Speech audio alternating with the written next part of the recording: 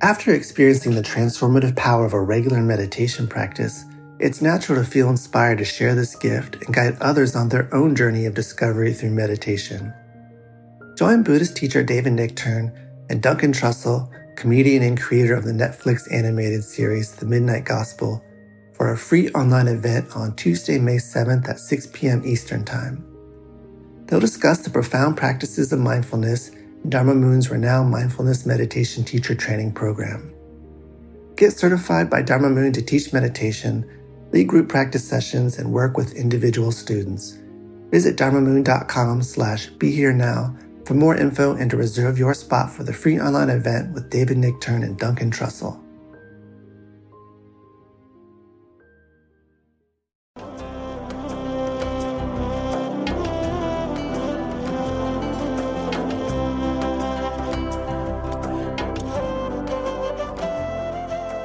Welcome to the Jack Kornfield Heart Wisdom Hour.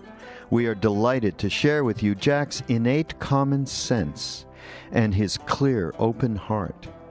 In order to continue presenting these podcasts, we need your support. Please go to mindpodnetwork.com/Jack, and you can donate there, or you can go through our Amazon or Audible affiliate links, and that's another great way to support the podcast. Thank you for your generous attention. In coming to a retreat, whether you've just arrived or you've been here for the last 4 weeks, each of us in some way carries, as the Buddha did, our own questions about life and the mystery of being incarnated in a human body, this kind of wild thing that happened to us. In one of history's more unlikely acts of totalitarianism, the Chinese government in 2009 banned Buddhist monks in Tibet from reincarnating without government permission. According to a statement issued by the State Administration for Religious Affairs, the law, which went into effect a year and a half ago, strictly stipulates the procedure by which one is to reincarnate and is, quote, an important move to institutionalize management of reincarnation. This is true. So that's one way to approach our human predicament, if you will. But there is a kind of question that perhaps in the shamanic tradition could be translated as the sacred question that we all carry in our way, the question of how to find happiness or how to find relief from struggle or to understand freedom or love or what it means to live in a wise way. In seeking liberation, the Buddha also had these profound questions. In particular, he was interested in the question of human suffering and the end of suffering, to find a path of true happiness. He was also interested in the question of identity, of who are we? Who am I? Because there he was, born a kshatriya, in the warrior caste and a prince, and in the caste system, which was quite rigid in India those days, the Brahmins, Kshatriyas, and Vaishnavites, and Sudras, and so forth. But when he went out from the palace, as we all know in the story of the heavenly messengers, he saw an old person, a sick person. He saw his first dead body. He saw a corpse. And he wanted to know what freedom there was to be found, what nobility that wasn't limited by family or birth or race or caste or all the conditions he was born in. He was willing to give all that up to find out, well, who are we really? To find a kind of nobility that was independent of those conditions. And in our own way, we too seek to understand, seek to live with happiness or end the struggle and sufferings of our life, to understand who we are.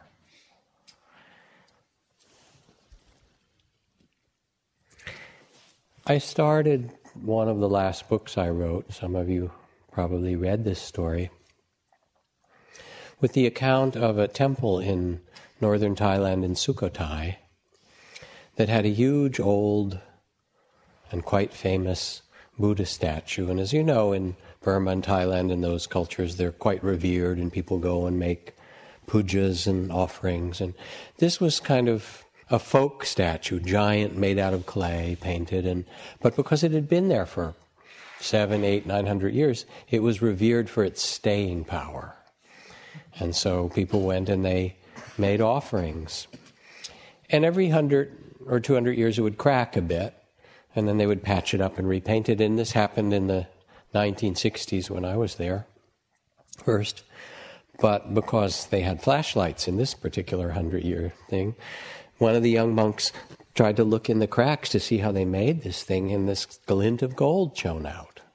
And then he looked in another crack, and a little glint of this luminous gold light shone out, explored a little further, and discovered under the cracks in the clay was a Buddha statue that they uncovered that was the largest cast image, and really beautiful, of the awakened one made out of gold that had ever been created in Southeast Asia. And now it's become a great pilgrimage place. But the monks and the caretakers of the temple understood that this golden Buddha had been covered with clay and lasted for all these years as a way to protect this image, this symbol, from marauding armies and regime changes and all the kind of social disruptions that come periodically in any society. And in some way, this is a symbol of our own practice. As it says in the Buddhist text, luminous is this consciousness, is your own consciousness, your own true nature, but it is covered by the various states of fear and confusion, of greed, and so forth, that color this consciousness. But your original nature, like that golden statue, is luminous, free, shining. And this isn't something far away. It's the nature of consciousness itself. That which is listening to these words, that which is inhabiting the personality and body and conditions of your life, the awareness and consciousness that knows is in itself inherently pure. And therefore, said the Buddha, in many dialogues where he was confronted by people who said, you were a prince and now you're a beggar and I'm a Brahmin, and there was a lot of one-upmanship in half these dialogues are little battles with people in the sutras. And he said, one is noble not by birth, not by caste or creed or race. Nobility is that which shines from the heart of a being, and if one acts in a noble way, that is the true expression of what nobility means. So I saw yesterday or the day before, I guess it was yesterday, in the Sunday Times magazine section, an article entitled The Tayararn and the Tamale. And it was by a man who lives in Portland, and he had a bunch of car trouble. He'd borrowed cars and a blowout of a tire, a blown fuse, ran out of gas several times in the last 2 years. And each time it happened, he was by the road trying to get help, and he said no one would help. The tow trucks would just cruise past me, or I'd get a ride to the gas station and they wouldn't lend me a gas can, quote, for safety reasons, but they'd sell me a cheap plastic one without a top for $15 or $20, you know. And you know who came to my rescue all these times, he said? Immigrants. Salvadorian, Mexican, Ethiopian.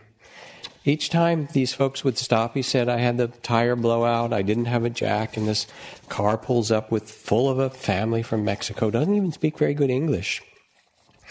But, I show them the wheel, and he gets out his jack and starts to crank up the Jeep and help me and so forth. And then I'm working with him, I break his tire iron. No worry, he says, de nada, no problem. He gives it to his wife, she runs off to town, and 15 minutes later is back with another tire iron. And we finished the job. It was a lot, because it was in the mud and filthy and sweaty, and his wife came out with a big jug of water, and I tried to put a $20 bill in his hands. He wouldn't take it. So I went up to the van and I slipped it to his wife, thinking maybe she would, And then after I said my goodbyes, I'm walking back to the Jeep. The daughter, who spoke English, calls out and says, "Hey, have you had any lunch?" I said no, so she runs up and hands me a tamale. Now this family, poorer than just about everybody else who on that stretch of highway, working in the orchards to pick, fruit, where time is money, took a couple hours out of their day to help this strange guy on the side of the road where the people in tow trucks just cruised by. And they weren't done. I thanked them again, walked back to the car, opened the foil on my tamale. I was hungry. And what would I find? My $20 bill in there. No, I ran back, knocking on the van. The guy rolls down his window. He saw the 20 in my hand and says, no, por favor, please take. Then he searches really hard for English words. He smiles. He says, "Today, you, tomorrow, me." And he laughed and he rolled up his window and his daughter waved, and I just sat in my car eating the best tamale I have ever had and weeping. And in the months past, I've changed some tires, given rides to gas stations, once drove 50 miles out of my way to get a girl to an airport, and I won't take a penny for it.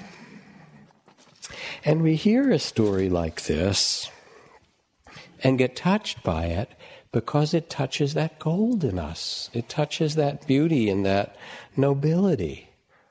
And we long for it, we want to inhabit it and live it, because it's the gift that we're born with. Now, I sat part of this retreat as well, along with Marie and Trudy. I had the privilege of sitting the first half of the February retreat and found it refreshing and cleansing and illuminating, and also hard work. It's not that easy when you do it, right?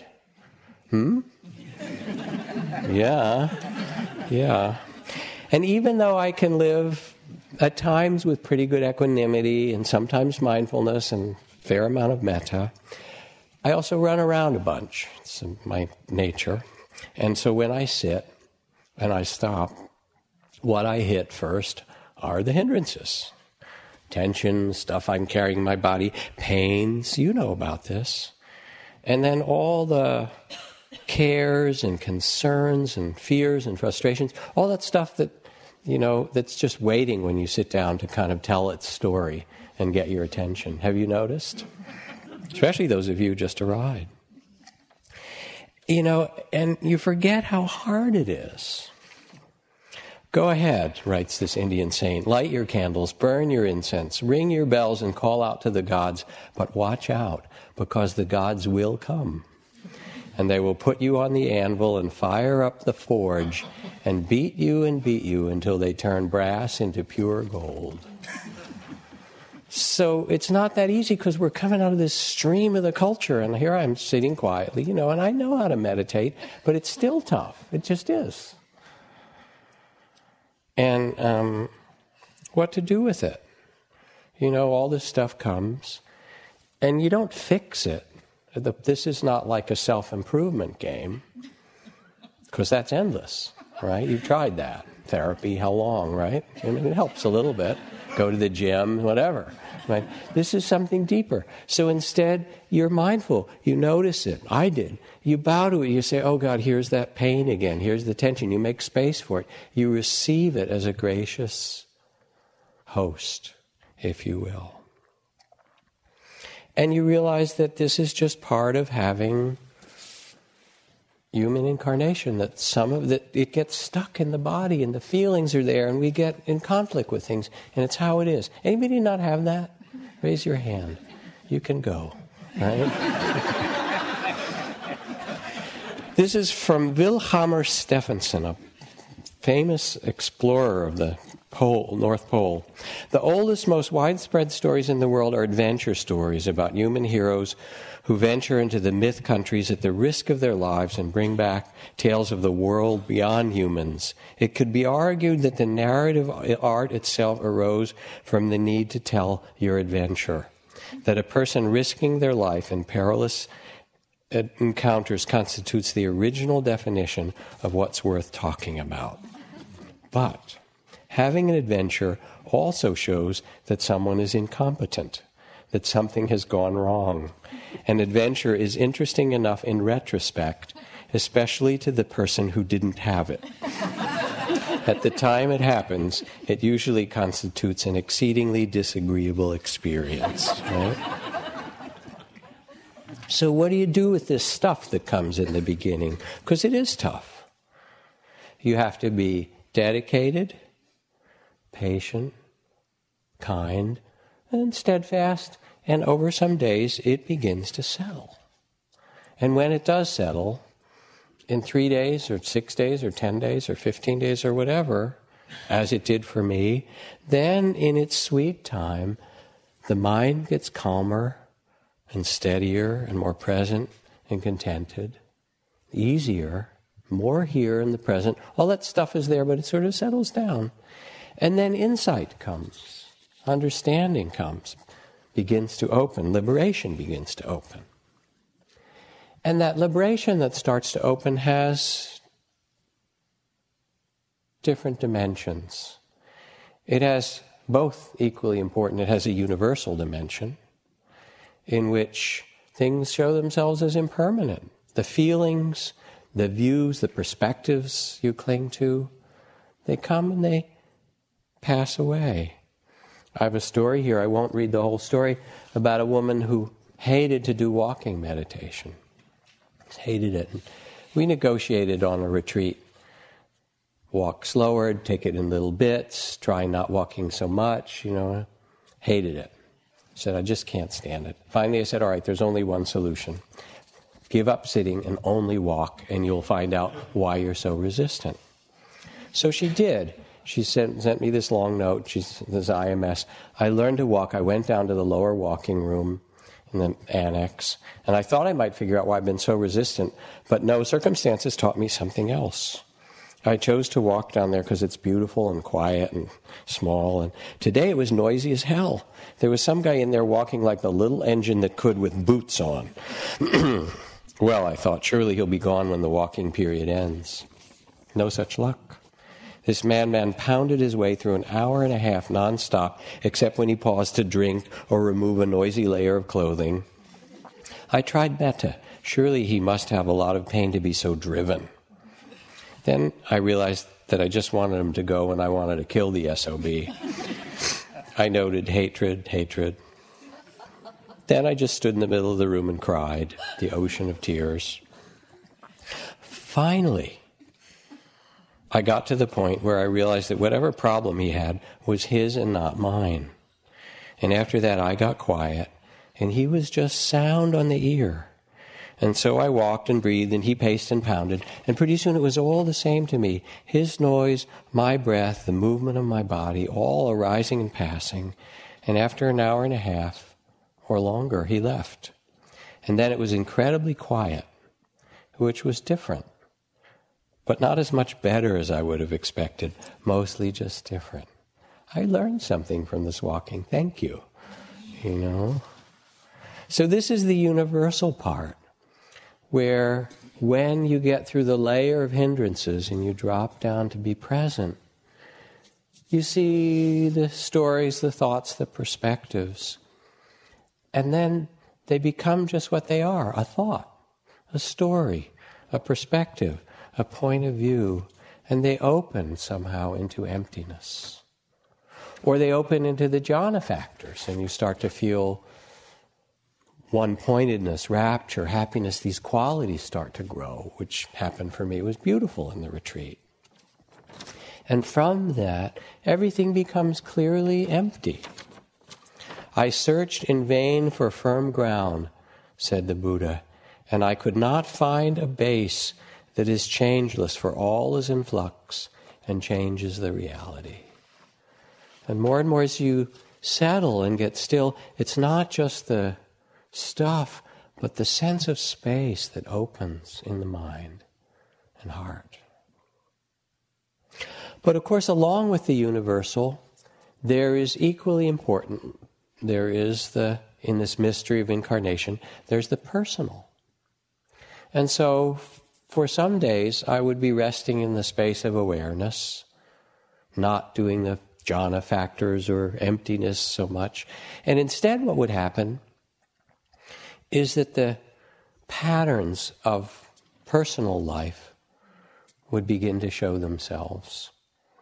The loneliness, the relationship stuff in my family or to my body or my daughter or work things, you know, that kind of stuff?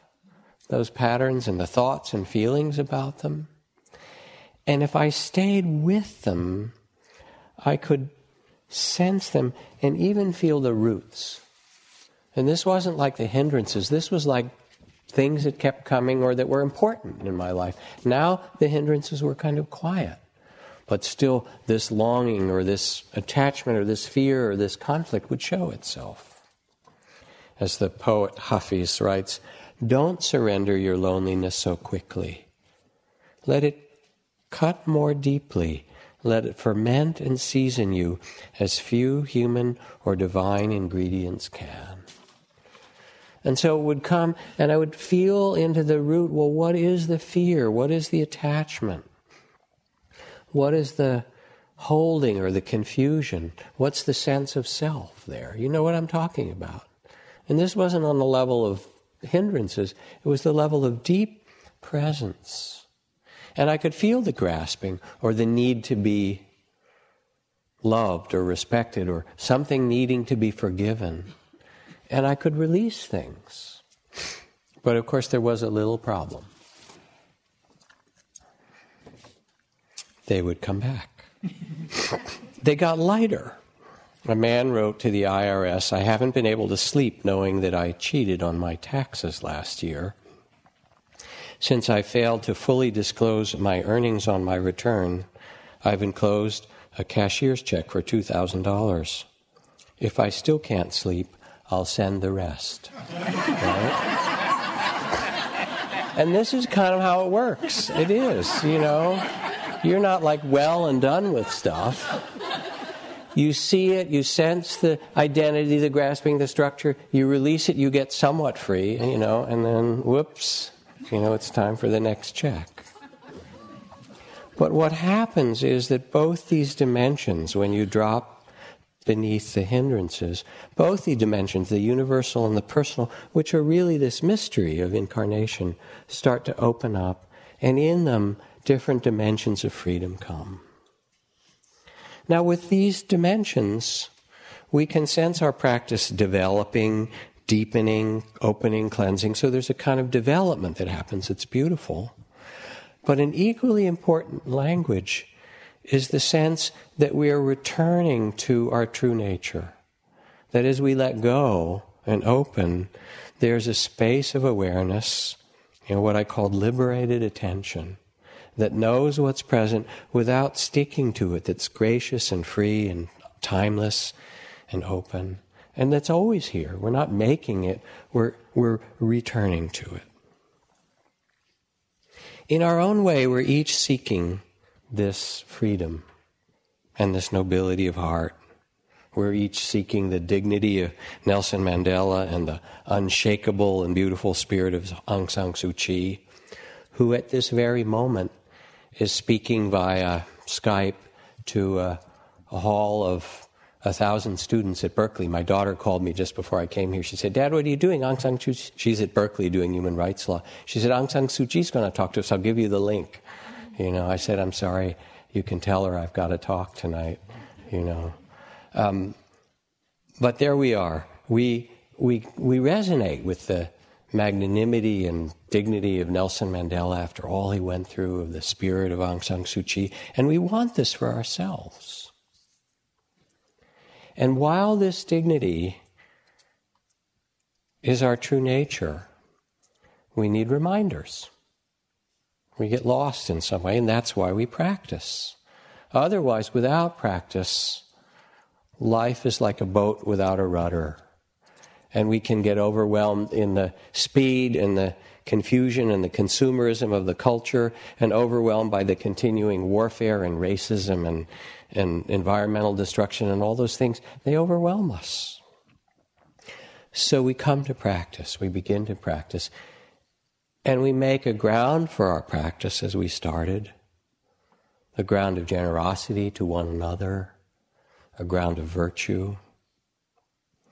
And then, based on the non-harming of virtue and this ground, we turn our attention, turn ourselves to the awakened heart, to remind ourselves, to return to it, to cultivate, to discover this spaciousness and luminosity and dignity that is our true nature. Now, to support this opening, this beautiful opening for us together this month, we will be giving teachings on the awakened heart and mind over the course of these next 4 weeks.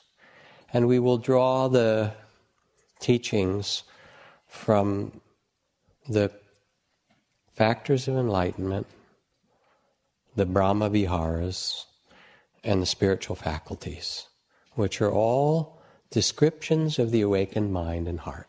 And we'll take the qualities that are there in the factors of enlightenment, the Brahma Viharas, and the spiritual faculties, and we'll use them to remind you of what's possible, and more than that, of who you really are.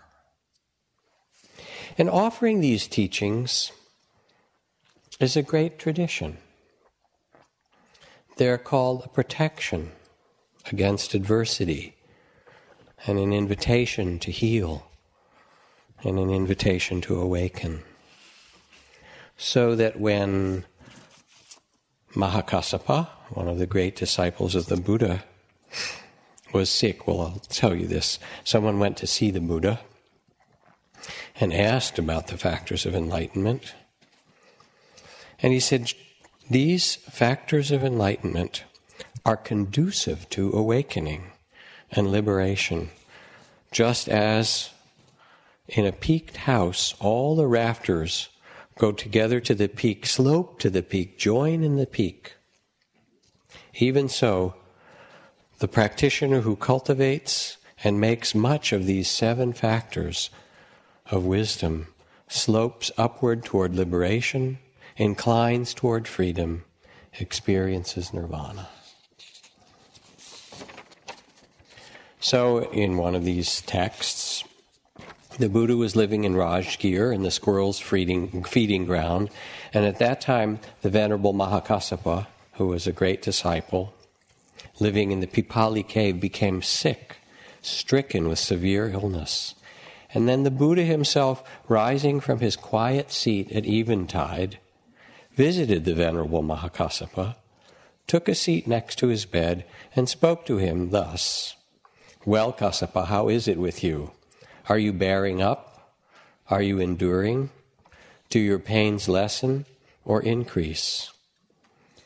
"No, Blessed One, I am not bearing up, and I am barely enduring, for the pain is very great, and there's no sign of the pains lessening, but rather they are increasing."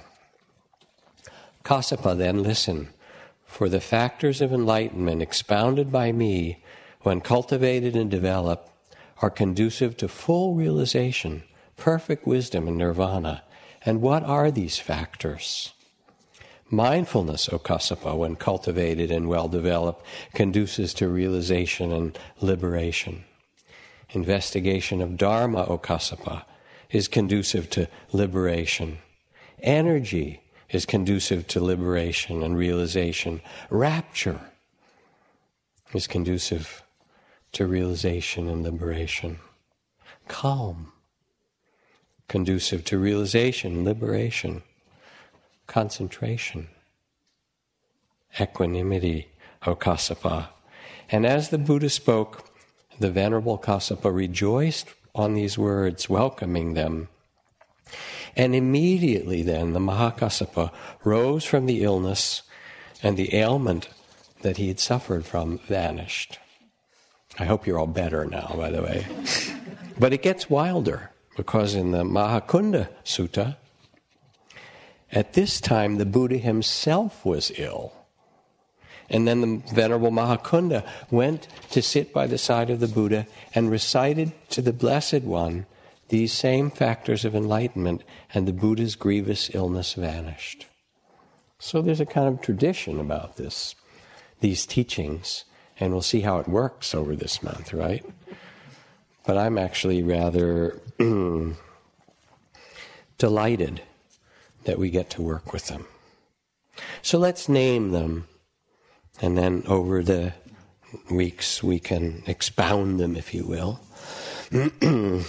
They're the factors of enlightenment that I just named.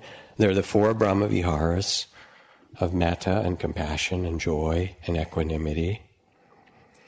And then the awakened heart is expressed in the 5 spiritual faculties of faith and energy and mindfulness and concentration and wisdom. Mindfulness, the gateway to liberation. Mindfulness, Buddha said to all those around him, this practice, this capacity of mindfulness is the invitation to, is the doorway to liberation. There is nothing, I declare, more helpful than mindfulness, more liberating. And I remember John Kabat-Zinn, my good friend and colleague, years ago when he started mindfulness-based stress reduction in the basement of the medical school in Massachusetts, he went to Grand Rounds and he said, give me your worst patients. Give me the ones that surgery and medicines and things can't help you, don't know what to do with, intractable pain, chronic this and that. Send them down to me, I'll take care of them. Because, as he said to me, a little aside, he wouldn't have said this because he's he has a lot of humility. But he said, I knew I had the biggest medicine of all. I had the medicine of mindfulness itself, the big guns, which allows whoever comes to see things the way they are and to find a freedom no matter what their circumstance. It's a completely different kind of medicine. And this is the medicine of mindfulness. And then mindfulness in the factors of enlightenment is joined by Dhammavichaya, investigation, this beautiful quality of seeing for yourself. Because the Buddha's enlightenment, as it said, was good for him. But you have to become the Buddha. A man who'd studied much in the schools of wisdom finally died in the fullness of time and found himself at the gates of eternity. An angel of light approached him and said, go no further, O mortal, until you've proven to me your worthiness to enter into paradise. But the man answered, just a minute now. First of all, can you prove to me this is a real heaven and not just the wishful fantasy of my disordered mind undergoing death? And before the angel could reply, a voice from inside the gates shouted, let him in, he's one of us. And so conjoined with mindfulness is this extraordinary capacity to see what's true for yourself, to inquire, to discover. Suffering, its causes, its end, you know for yourself. But it also requires the next factor of enlightenment, of energy or effort. And I remember a person on retreat, a man coming, who'd suffered a lot. He had very bad chronic pain. He had a degenerative disease where his bones and joints were falling apart. His father had Alzheimer's and he was trying to take care of his father. His sister had lost her job, was unemployed and living with him. And he would sit with all this stuff. And he said, you know what helped me? He said, I would sit and I would just hear this voice inside that said, courage, courage. And the effort or energy that's required in this practice is really simple. It's the effort or the energy to be present for what actually is, the courage to be present. And when I was in Palestine with all these things that are happening in the Arab world. A couple of years ago, visiting and working with some of the peace groups that I met there, there's that huge and rather terrible wall between Israel and Palestine that often goes into the olive groves and divides the Palestinian villages and so forth. The security wall looks like San Quentin. It's 20 feet high. Terrible. And on the Palestinian side, there's a lot of graffiti. One place where the olive grove was cut down and the wall, cut these people off. The children grew these huge paintings of the olive grove and said, you can cut down the trees, but we know the trees are there still. The trees are still in our heart, or something like that in Arabic. It's beautiful. Anyway, to me, one of the most moving images was this 15 or 20 foot high image of the bird of peace, the peace dove with a little olive branch in his mouth. He's quite large. You can see the car down in the corner here of the picture. But the thing that's interesting about this dove is that he's wearing a flak jacket. He's wearing a bulletproof vest, And this is really the picture of the courage to sit here and say, yes, this too, and still continue to do it. The right energy or effort, not to make something happen, but to be present. And then there's rapture and joy, because we can get into the practice and spiritual life as a grim duty. And some of you, I know this, are quite loyal to your suffering. And that's okay, you have that relationship, but it's not what liberates. We need to meet it, bow to it, honor it, and so forth. This from Alice Walker. She writes, I think it pisses God off if you walk by the color purple in a field somewhere and don't notice it. People think pleasing God is all God cares about. But any fool living in the world can see it's always trying to please us back. And there is something about allowing joy, allowing beauty, allowing well-being and rapture and happiness, and we'll talk more about it, to grow in you that brings awakening. Calm, factor of enlightenment. Steadiness, but also spacious, ease, relaxing. Where are you going here? You know where you're going. Nowhere, right? Down to the dining hall and back up. If you want to get literal about it, you ain't going anywhere. Half our life is spent trying to find something to do with the time we've rushed through life trying to save, right? Or from Lao Tzu, nature does not hurry, yet everything is accomplished. You feel that from the Tao. What am I doing? Nothing. I'm letting life rain upon me. And that's really what you're invited to do here, to step outside of time. And things become calm. Ajahn Chah called it sitting at the side of a still forest pool, letting the mind quiet, just being present for the animals that come and go, the changing of the seasons. Let your mind be like a still forest pool. Amazing things will go, will come, will appear, will vanish, but you will be still. This is the happiness of the Buddha, he says. And so the invitation is to find this in yourself, to allow it to happen. And it will. Breathing, you calm the body and mind. Sitting and walking, you calm. Then there's concentration. And to deepen beneath the layer of hindrances, mindfulness is coupled with concentration, with a steadying of the mind.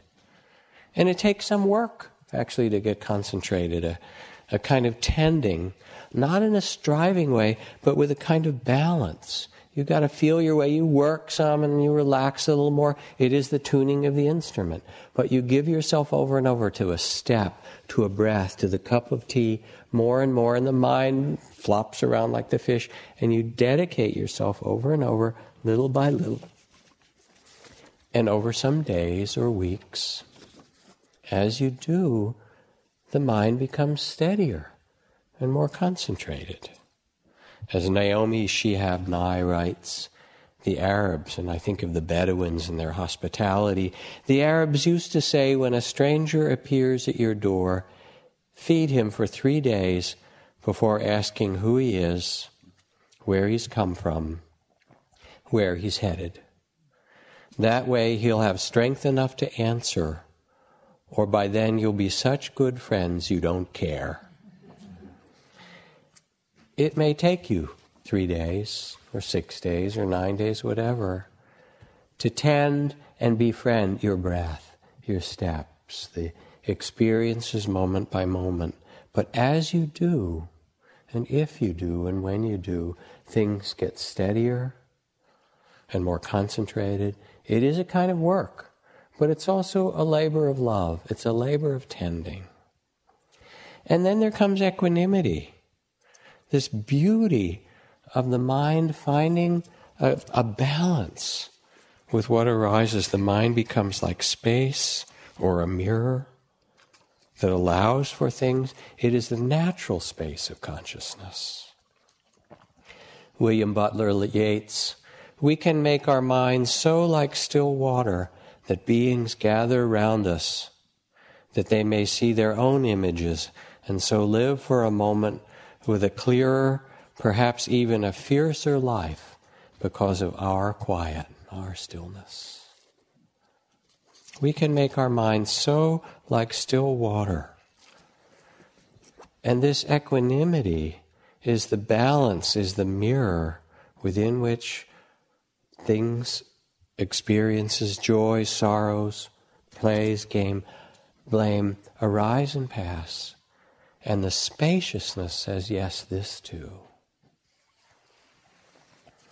Now these factors of enlightenment, since we're talking about the awakened heart, are joined with a few more qualities because they overlap a lot.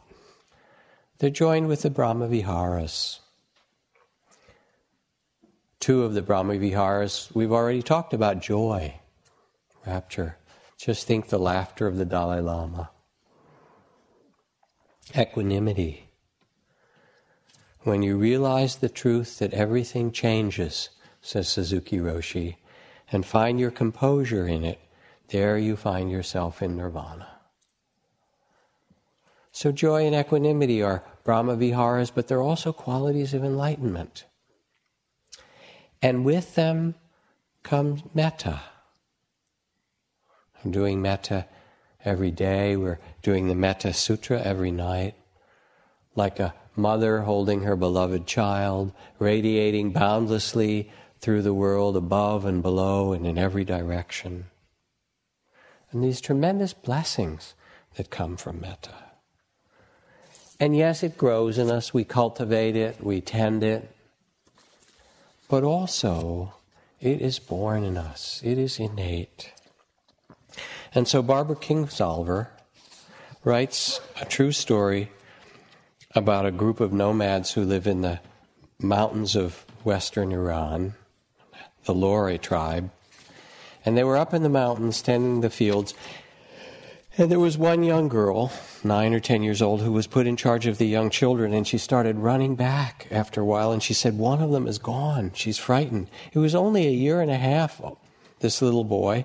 Seemed too small to walk far away, but she was tending the other kids, and he disappeared, and everyone became completely upset. You can imagine the parents. They couldn't even believe it. They went back. They looked under the hiding places in the yurt, everywhere where they lived, but he was gone. The whole village circled around them and became frightened. You can imagine when a child disappears, especially out in the wilds where they lived. And they searched everywhere. They searched every hut in the village, turned everything upside down, and then it got dark and cold. Hopeless, he's nowhere. Could he survive out? It was the mountains. And then a bear, someone said, and everyone said, no, not a bear. Don't say that. Are you mad? And early the next light, they were out again.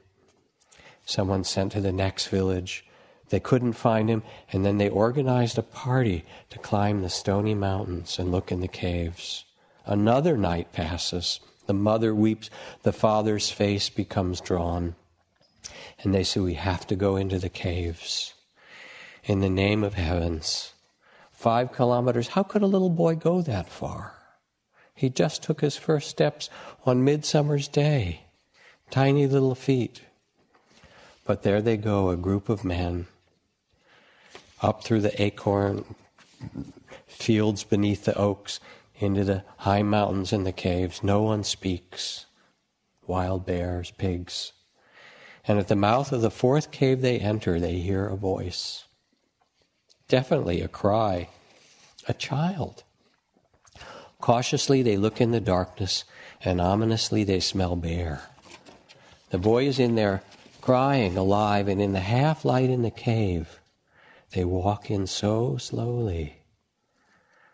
They see the animal, not a dark hollow in the cave, but a dark, round-shaped, thick-furred, quiescent she-bear lying against the wall, and then they see the child with the bear curled around him, protecting him from these fierce intruders.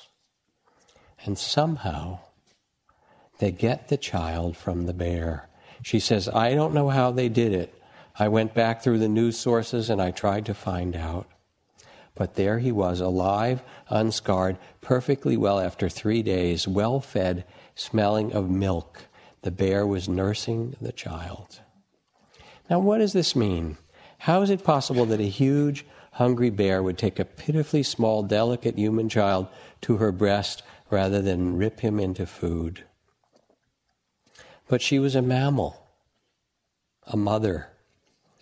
She was lactating, so she must have had young of her own somewhere, possibly died, so that she was driven by the pure chemistry of maternity to take this small, warm neonate to her belly and hold him there gently.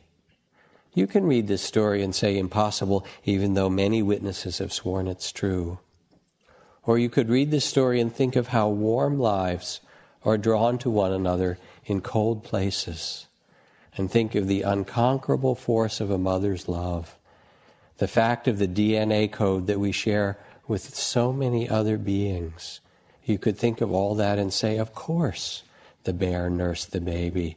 He was crying from hunger, and she had milk. Small wonder. But the miracle of Loristan is genuine, and if you venture onto the information highway with a good search engine and propose Kayan, Iran bear, you will find this tiny, remarkable note in the history of humanity and bears. Metta. We need it. It's married to mindfulness. Without it, mindfulness doesn't have heart. We need to wed the mind and heart together. And these qualities are our awakening. Metta, and of course the 4th Brahma Vihara, compassion, which this story leads us to, but in a different way. Donations for the Haiti earthquake poured into the American Red Cross after so many images on our television screens and so much concern. But nothing stood out in the American Red Cross Donation Center like the coins and crumpled dollar bills that spilled from one envelope. The gift, $14.64, came from the pockets of homeless people at a downtown Baltimore shelter with the note, "We're worried about our brothers and sisters in Haiti." It is innate in you, in the mother bear, in the homeless. It doesn't matter who we are as beings. The love, the compassion, the connectedness, and the freedom of heart is the gift you are born with. And the spiritual faculties, 3 of them we've already talked about, energy, mindfulness, and concentration. The spiritual faculties add these 2 qualities with it. Faith, to feel and sense in these words that really reflect your own heart, that this is in you. That it not only is it possible for you, that it is who you are, your birthright, your nobility. And no matter how broken you may feel at times, how afraid, how lost, as Rumi says, ours is not a caravan of despair. Or Helen Keller, who writes, although the world is full of suffering, it is also full of the overcoming of it, which is magnificent and is what our incarnation offers to us. And Henry David Thoreau puts it so simply, because I see this work in some ways as planting the seeds in the garden of the heart that will grow each breath, each step, the tending, the presence. He says, though I do not believe that a plant will spring up where no seed has been, I have great faith in a seed. Convince me you have a seed there, and I am prepared to expect wonders. And we're planting with our faith the most beautiful seeds. The seeds of wakefulness, the seeds of courage, the seeds of clarity, investigation, the seeds of steadiness, the seeds of compassion and love. These qualities that we'll be speaking of and inviting and reminding over the course of this month. And from them the mysterious quality of wisdom arises. The capacity to see this mysterious, evanescent incarnation anew. And not the small stories that we have about it, but the vast emptiness and beauty that remakes itself in every moment. As Khyentse Rinpoche, the great Tibetan Lama, said, look, mind creates both samsara and nirvana. Yet there's nothing much to it. It's just thoughts. Once you recognize that thoughts are empty, the mind will no longer have the power to deceive you. And if you give yourself to this practice, and you will in your way, as you give yourself to this practice, Mara will appear. That's Mara's job. Mara always comes. Bodhi tree, Burma, Thailand, Spirit Rock. Mara gets around. It's just how, fear will come, doubt will come, distraction, your pains and your pleasures. Tough times, ecstasy will come. It will come. All of this. Mara will appear. Beautiful things will come. Difficult ones. And as you give yourself, as you stay steady and present, again and again finding your balance, it will open. And what will open is your own heart and mind, this luminous, true, beautiful nature that is who you really are.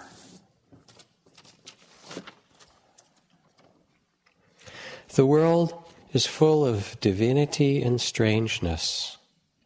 Science stops where all humans do, at the doors of birth and death. The scientist knows no more than you or I why a seed remembers the oak of 20 million years ago and why dust acquires the form of a woman. Or how consciousness can behold a rainbow in space and time.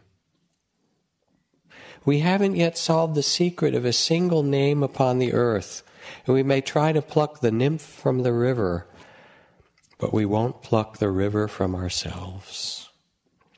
There are sacred places everywhere.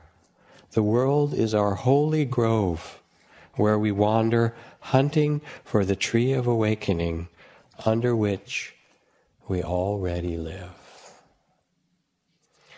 And this retreat and this practice of awakening is the invitation, you under your tree of enlightenment, you under your own Bodhi tree, to see the hills and the change of the seasons, the rhythm of your breath, the appearance and disappearance of thoughts and perceptions and feelings, the rivers that make up life come and go, and to find that timeless and beautiful heart that is who you are, and rest in it, and dwell in it, and inhabit it, and let it become more and more the gift that you can be and that you can bring to all you touch. Thanks everybody for listening to the Jack Kornfield Heart Wisdom Hour.